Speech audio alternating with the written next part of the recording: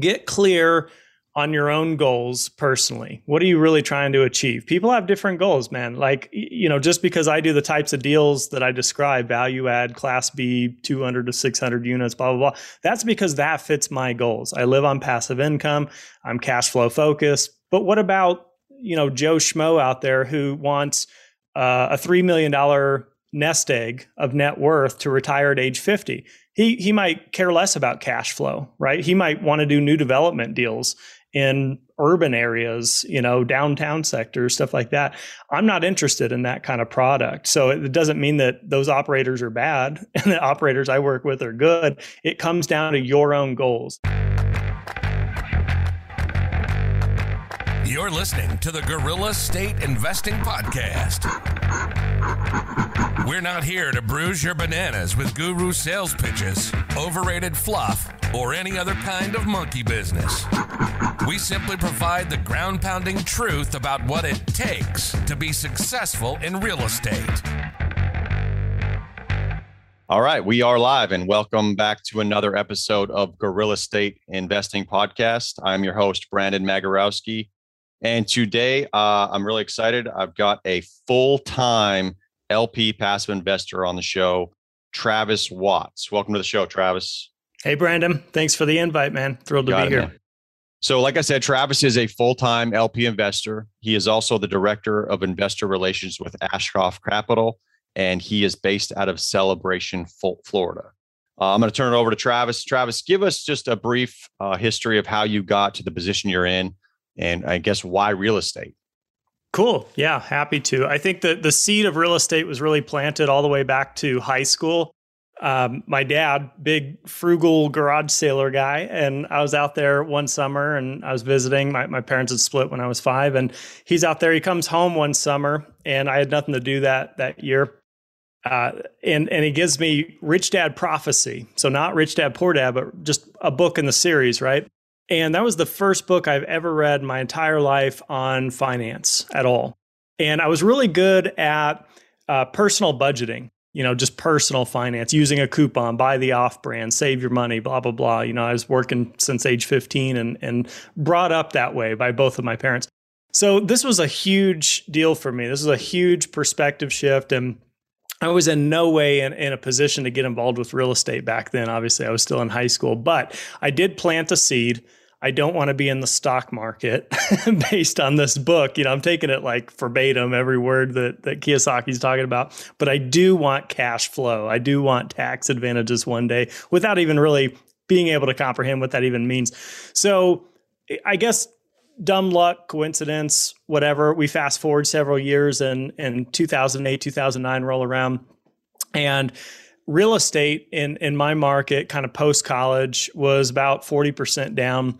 Government was handing out a $8,000 first-time home buyer credit. And I thought, it's now or never, gather up these savings and do something with them, right? You got to jump in or you're never going to do it. And so I did. And I bought a little 2-bed, 1-bath, and I house hacked it. So I rented the spare bedroom out to a college student, which is the world I just came from. So I could understand that well. And then it just motivated me from there. I mean, I'm going to consolidate this story into, I did fix and flips after that. I did vacation rentals. I spent 6 years, Brandon, doing active real estate. Everything was hands-on, self-managed, do it myself. And that was really a problem over time because I ran out of time, number one. I didn't enjoy doing it, number two. And so I eventually learned how to be a hands-off investor, how to be an LP in syndications. And so again, I'm consolidating my story, but 6 years active. The last 6 years have been full-time passive. And now I invest almost exclusively in value add, class B and C multifamily deals as a limited partner. So that's kind of the story in a nutshell, I guess.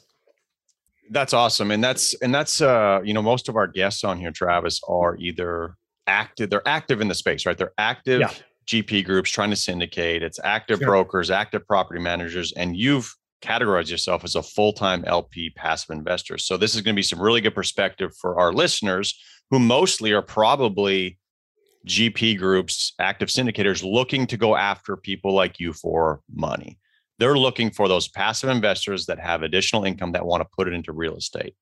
So I want to go first into how do you choose who you're investing with as a full-time LP investor? How do you find them? How do they find you? Maybe you can go into a couple stories of bad experiences, good experiences, and how you end up picking who you're investing with. It's a great question. And there's really not like a formal process to it. You know, there's not a lot of education in this sector. So I appreciate the question. I wouldn't say that I started out the right way per se when I became an LP. What I did is I thought, okay, I was used to investing everything locally. So I thought, it's going to be really important that I partner up with someone who's also local, who's also doing local deals. And so that's what I did. The problem with that is this was not a top-notch operator. This was not a very vetted and experienced operator. This was just someone locally trying to get involved in the business and in the game. And so I would say that was a mistake from my perspective. So we did a couple deals. They were okay. The operator, quite frankly, couldn't really execute the business plan was the biggest lesson learned. And so from there, I thought, okay, I have to get more training. I have to get more exposure. There's got to be more than just this, right? I'm living in a little bubble. So I went first from local real estate meetups and little local real estate groups to branching out online to forums like Bigger Pockets, trying to expand my network digitally and virtually. From there, people would introduce me to conferences that were happening nationwide. So then I'd find myself on a plane out to Dallas to go do some multifamily conference or whatever. And then, man, I did conferences for almost 2.5 years straight, as many as I possibly could, just bouncing around and networking. I met a ton of great people through conferences. So I am a big fan of attending for networking purposes primarily. I mean, there's great education too to be had, but it's a great place to meet people. And you'll find a lot of sponsors there that have their booth that you can meet face to face. I'm a big fan of, face to face. I know we're still kind of in the COVID era, but, do a Zoom call or something. I'm just a fan of that. So that's how I initially started meeting groups. And, you mentioned I'm director of investor relations with Joe Fairless at Ashcroft Capital. They were probably like the 5th or 6th group that I was introduced to in total, of doing deals. Probably done about 40 deals as an LP, give or take. They were about 5 or 6. And so I've done a lot of deals with them since. But it was just a friend of a friend, man. It was through face-to-face stuff. Joe puts on the best ever conference every year. It was things like that helped introduce me to a lot of operators. So for if you're looking at newbie operators, right, guys that are trying to break through on the syndication, doing their first syndication deal, you said early on, you put your money in with a local operator. Yeah. Kind of learned your lesson that, hey, this guy said he was going to do this, but couldn't execute the plan. Yeah. There's probably a lot of good newbie syndicators out there looking for their first deal that have a plan in place and can probably execute. Are you willing to take the risk with them? Or does it come down to, hey, man, you guys got to go get your first deal first before I put money in with you guys? Yeah, it's a great question. I've been known for saying two things publicly. One is counterintuitive. I'll make comments like, put your money with a trusted, experienced, vetted operator. Well, obviously that's not what we're talking about. But at the same time, I've invested in a lot of student deals, and a lot of these folks that come out of these programs that are out there, there's probably 5 I could name off the top of my head where you're a student, working with others to put deals together. I've invested in those deals because I'm also a big fan of helping people get started. I recognize how competitive it is out there, how difficult it can be. I recognize a lot of these deals are changing hands among the who's who. And when you and I get together to go start a brand new group from scratch, it's very difficult. So I see that more as, I don't want to call it charity. It's certainly not charity, but it's just helping out, the industry, right? And keeping it moving. I don't ever want to see that there's just, 2 conglomerates out there and that's who everybody invests with. So here's what I'd say. Get clear on your own goals personally. What are you really trying to achieve? People have different goals, man. Like, just because I do the types of deals that I describe, value add, class B, 200 to 600 units, blah, blah, blah. That's because that fits my goals. I live on passive income. I'm cash flow focused, yada, yada. But what about, Joe Schmo out there who wants a $3 million nest egg of net worth to retire at age 50? He might care less about cash flow, right? He might want to do new development deals in urban areas, downtown sectors, stuff like that.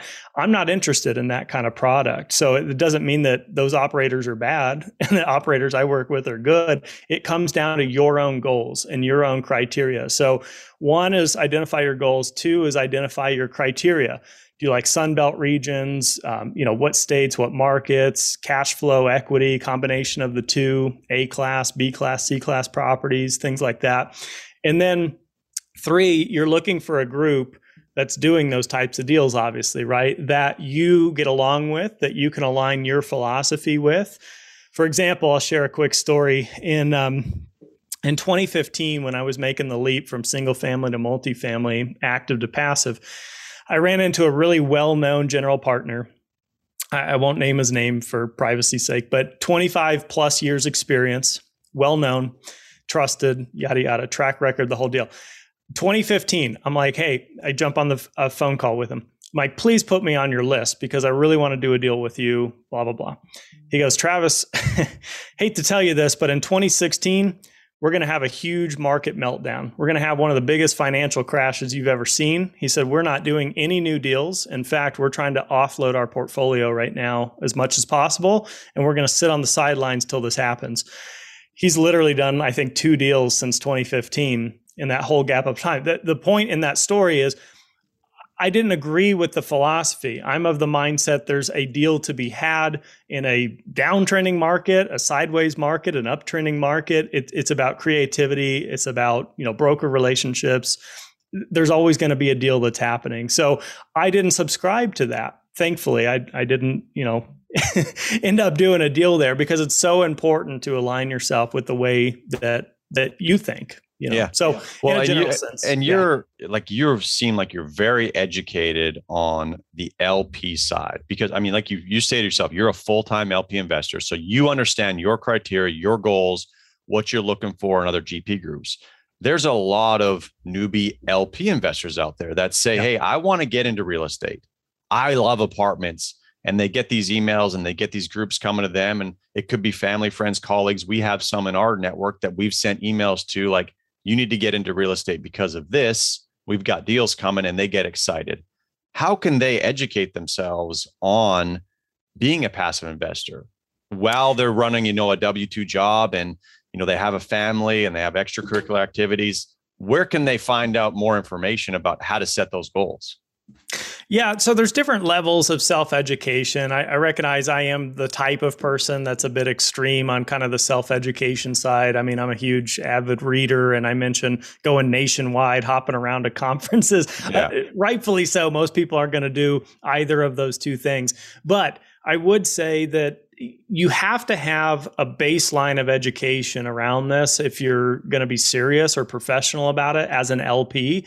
I would say at bare minimum, you got to at least read like one book. And there's great books out there. Just to name a couple, there's Brian Burke's book, The Hands-Off Investor. It's all about being an LP and multifamily syndications. Granted, he's an operator with a group, so, a little bias maybe towards what they're up to. And then, but rightfully so, right? Joe Fairless has a book, The Best Ever Apartment Syndication Book or whatever.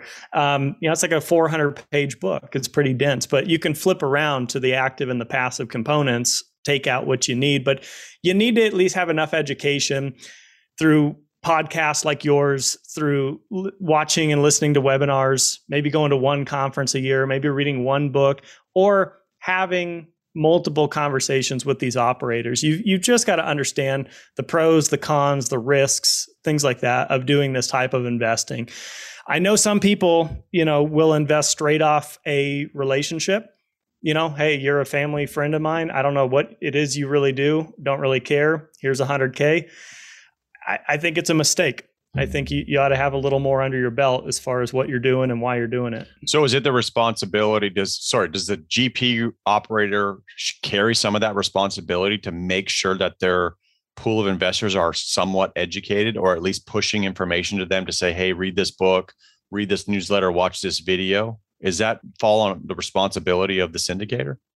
I don't know if it falls on the responsibility of the syndicator. What I would say is when you're on the phone with a potential investor, make sure you understand, what their goals are, what their criteria is. If they don't know, just make sure they're aware of what they're doing, right? Like, I don't think it's very responsible as an operator just to take someone's money because someone waves a check in your face and say, sure, whatever. I don't care who you are, what you know, what you do, give me that money. I think that's a huge mistake.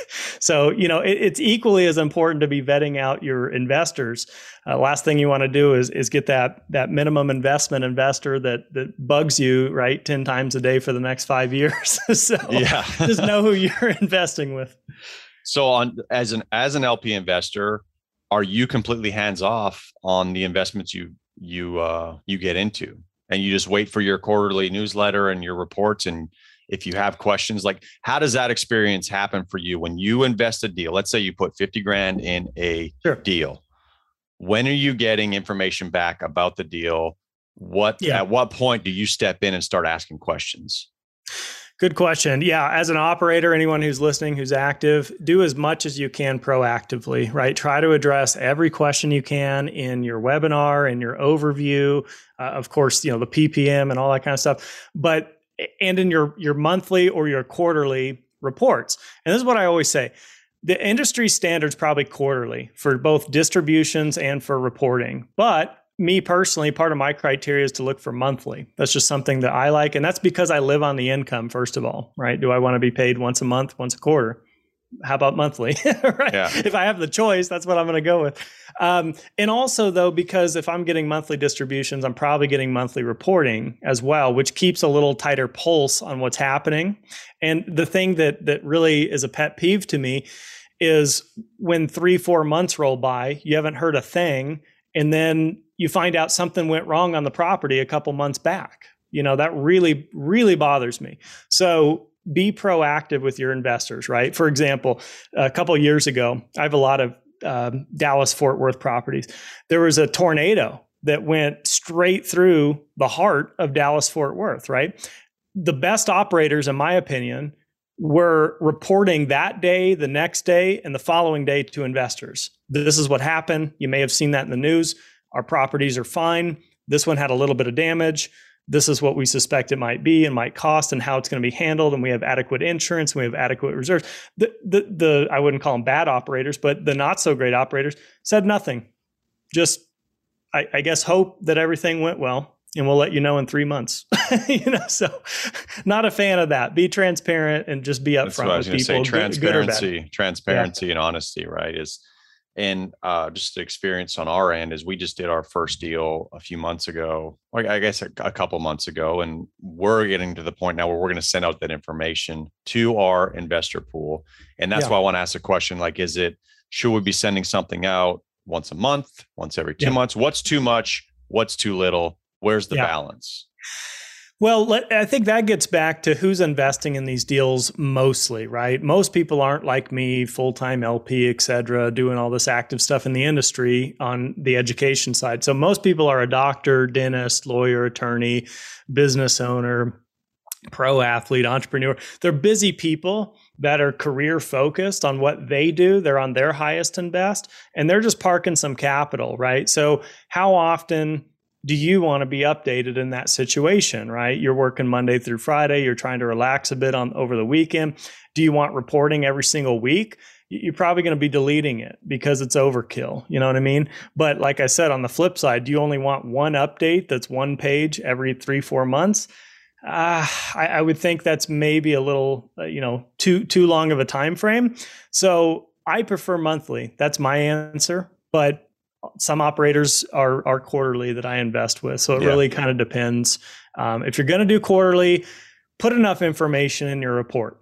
That's the thing, right? Put some financials in there, put some photos, put some videos, like give them a real update. Don't just say, well, occupancy's here, collections are there. All right. Right. And like you said, it's important for us to understand who the investor pool is. There might be some guys, this is their first deal that they've put money into and don't understand that, I'm only going to hear something quarterly. You may need to have a little more touch points with them early on to get them comfortable with the deal and the way the communication line is going to work.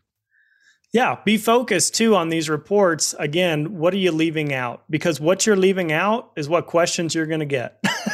So if all you want to do is say, occupancy and collections, end of story, people are going to, well, how are the renovations going, right? And how's the time frame, and how's the budget going, and how are we, that kind of stuff, right? Yeah. So unless you're going to do 10 times more work by trying to skimp on doing a lousy update. Right. So just do a full-blown update, and hopefully you've answered everybody's questions. That's it. All right, I'm going to dial it back. A few minutes ago, we talked about investing with new GP groups versus experienced GP groups. Yeah.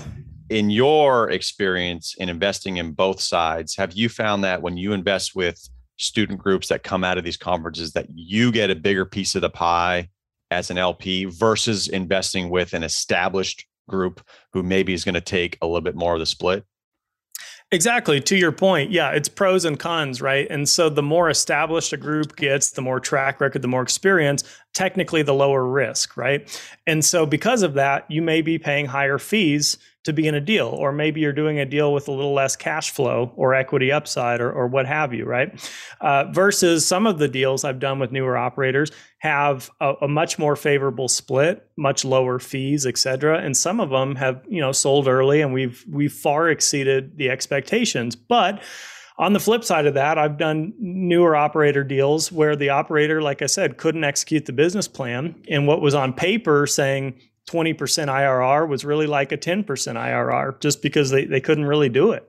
So it's risk and reward. It's higher risk, higher reward is how I look at it. So again, that gets back to your own risk tolerance, your own criteria, what makes sense to you in terms of that. I would say don't be too fee focused, right? I made this mistake, is why I say it. Like when I first got started, I was looking at deals and I was going into analysis by paralysis, just crunching numbers, right? Almost to the point of naively disagreeing with the operator.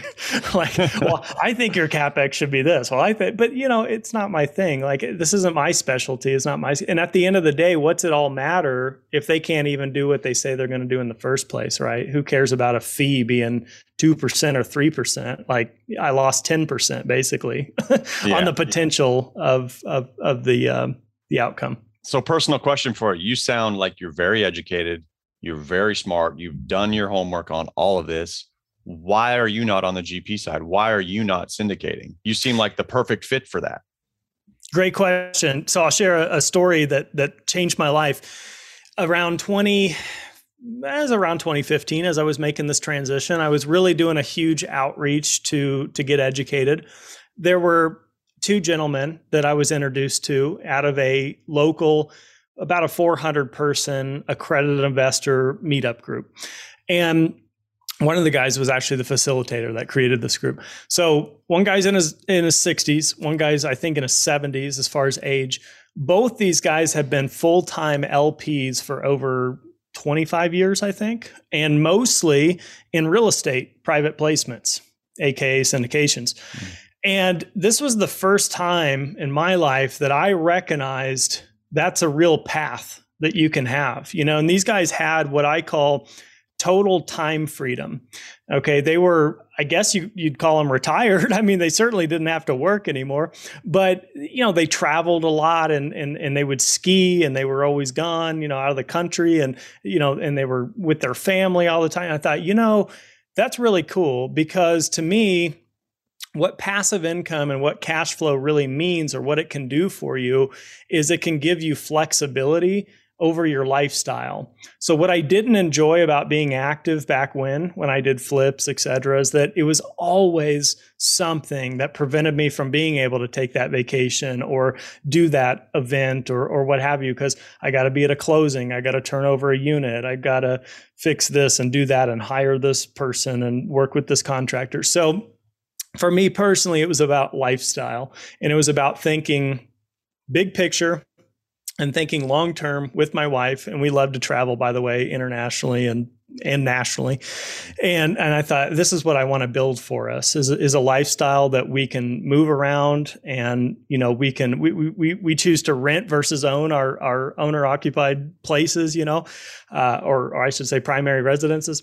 And I love that. I just love the freedom that comes with it. So that's why I truly don't intend on ever being a GP. Nothing against that whatsoever. There's great money to be had, et cetera. But I believe you should go with your highest and best potential. And as I mentioned earlier, I didn't enjoy it, man. I just didn't enjoy being active in the space in that regard. So I went to go do other things. You said it, right? You want cash flow, passive income, financial freedom to be able to go travel, do with your kids, whatever you want to do, right? So here's, this may be a glass ceiling or a mindset thing, but when you get started in real estate, they tell you you can do it without any of your own money, right? You can go leverage the bank, you can go do the fix and flip, you can do the house hack. Mm-hmm. When I picture a full-time LP investor, I picture somebody, a doctor that has a bunch of money that's ready to deploy to get started. If I want to be a full-time LP investor, how much money do I have to have? And if I don't have that money, like how do I get into the role that you're in as a full-time LP? Yeah, great point. And I think being actively to your point, absolutely, right? Is it possible to be a GP, right? And to go raise capital from others and to go do a deal with $0 of your own money in the deal, thus getting splits and things? Yeah, absolutely. Or could you get a hard money loan and go do a fix and flip and put none of your own capital in the deal, but in exchange, you do all the labor and time? Sure. So I'm not a believer that, it takes money to make money. However, when it comes to what I do, yeah, you got to have some capital to work with. And so how did I get there? 4 things, really. Do your highest and best earning potential as early as you can in life. Everybody's going to be different there. For me, I took a job, unfortunately, that I hated, but it was in the oil industry. And I worked 100 hours a week, and I worked out of state, and I worked in Saudi Arabia. And I just worked my butt off when I was single, no kids, no family. And I thought, what else do I got going on? I'm just going to make some money. I did that. How many years did you do that for? How many years did you do that almost, for? About 6 years. Holy. Yeah, 6 years, 100 hours a week. Yeah. Yeah, it was brutal. It was like the hardest point in my entire life by far. Yeah. And it was a huge sacrifice. And then number 2 in that equation is live on as little as you can for a period of time. So again, about 6 years, it's like I never left college. I'm eating ramen noodles. I'm making grilled cheese. I'm not going on vacations. I'm not partying, not drinking alcohol. I'm not even dating. I'm just working for money and I'm living on pennies. You know what I mean? And and again, I'm not giving anybody this advice. I think this was again, it was the worst period of my life. But the point is highest and best earning potential, live on as little as you can for a period of time. Number 3, invest in something, just period. Invest in something. Don't just save. Don't just put the cash under the mattress. Don't just leave it in the bank. Invest in something. To me, something that cash flows. That made all the difference for me. And then number 4 is avoid bad debt. Quit putting crap on your credit cards and financing cars. And if you have student loan debt, get rid of it, that kind of stuff. So those were kind of 4 steps that I used over a period of about 6 years to accumulate a nest egg that made sense. Now, if I went to go put that to work passively, how much cash flow would I have, basically? And so in 2015, I liquidated everything I owned, basically, except for my car and my clothes. Even the house I lived in. So I sold all my single families, all my rentals, all my flips, all my buy and holds, everything I owned. And I paid all the taxes. Again, I'm not saying it was the smartest strategy in the world, but this is just what I did. And then what was left net? That was like my true net worth, okay? And then this is how I thought of it. Again, not a financial advisor, not telling anyone what to do, but this is how I did it. I said, I'm going to use the 8% rule. And what that suggests is if I can invest this money into something that produces 8% annualized in terms of cash flow. Okay, I'm not talking about equity upside and anything else. Cash flow, passive income, dividends, interest, etc. Then how much do I need? Well, let's run the math. 625,000 times 8% equals 50,000 per year. 1.25 million invested at 8% equals 100,000 per year.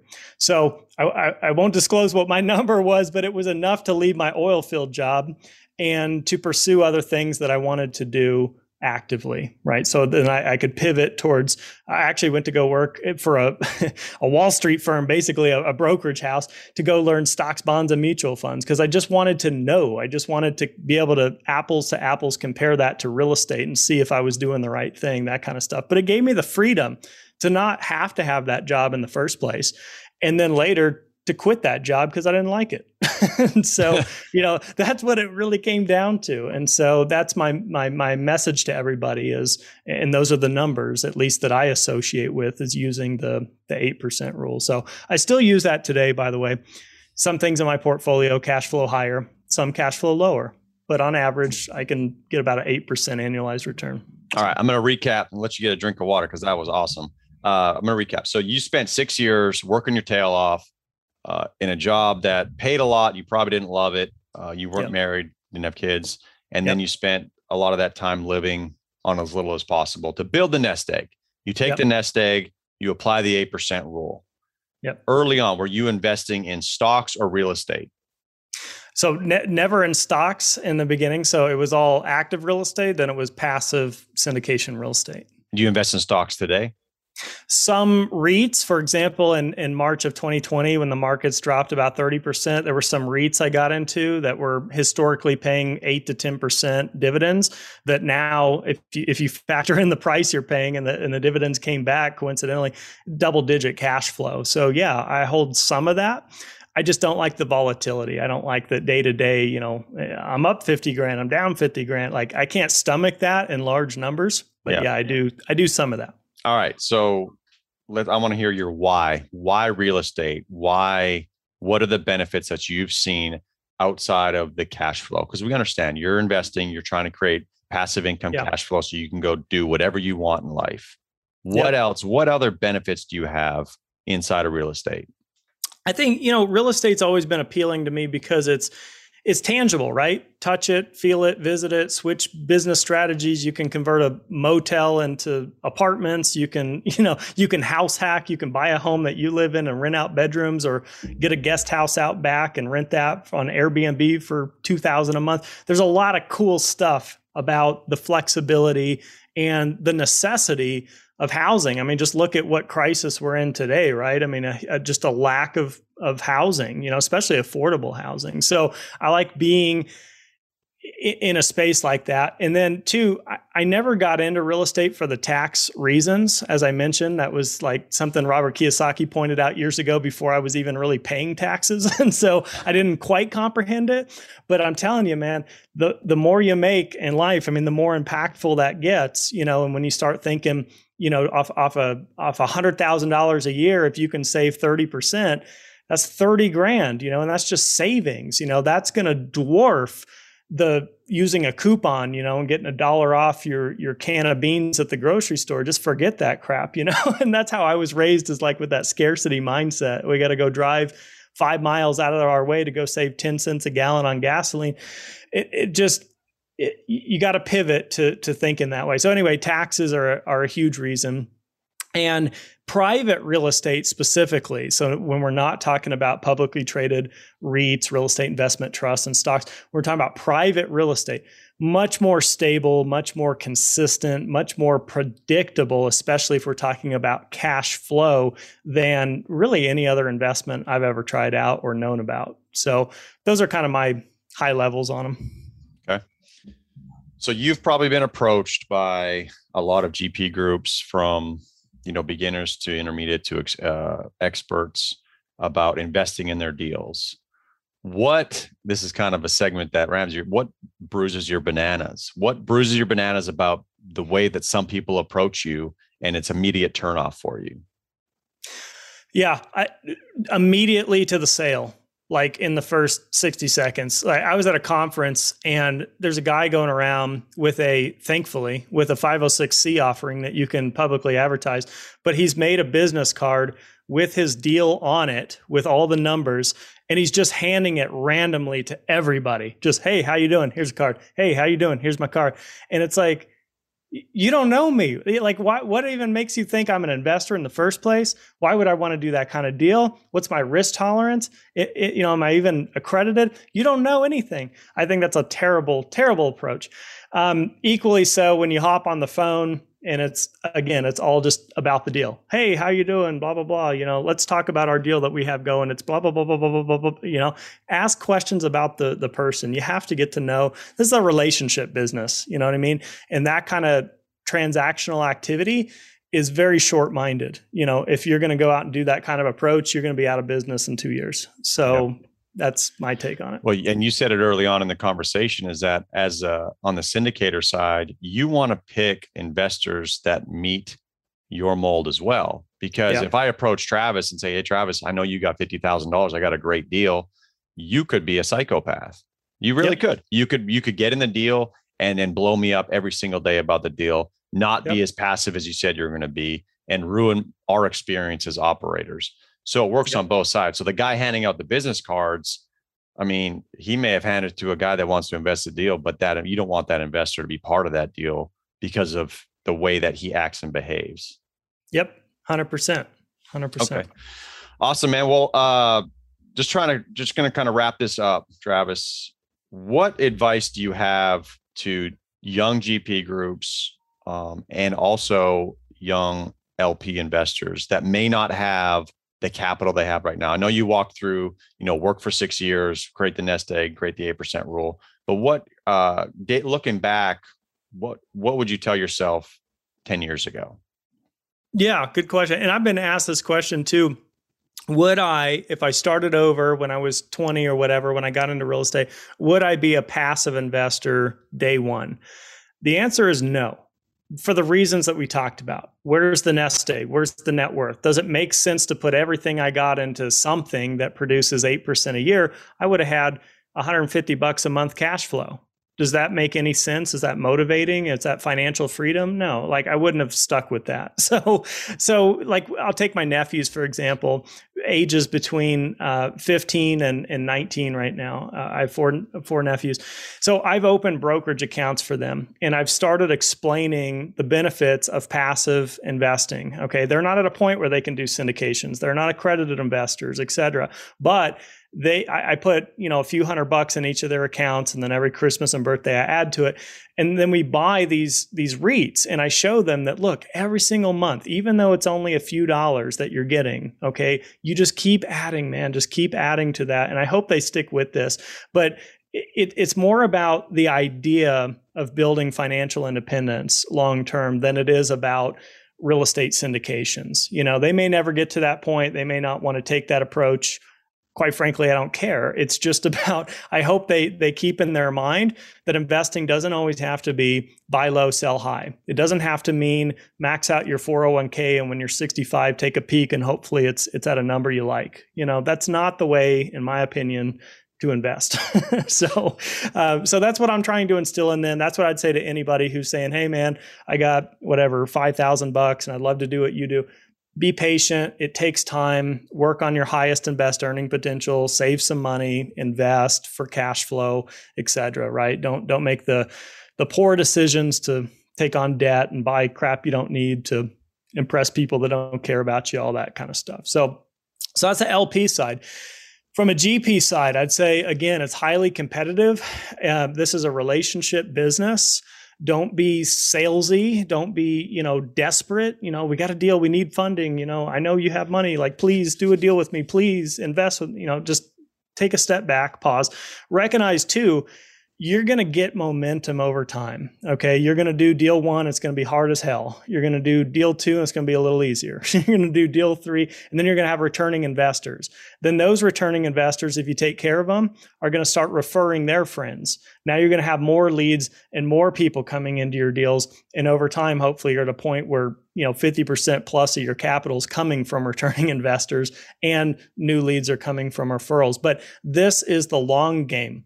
Okay, so start with the end in mind. If you're going to be a GP, if you're going to be active, this is a 5, 10, 15, 20, 25, 30 year kind of mindset. This is not a give me your money today and we're going to flip a deal and I'm going to make money and then woohoo, because like I said, you will piss a lot of people off and you'll be out of business.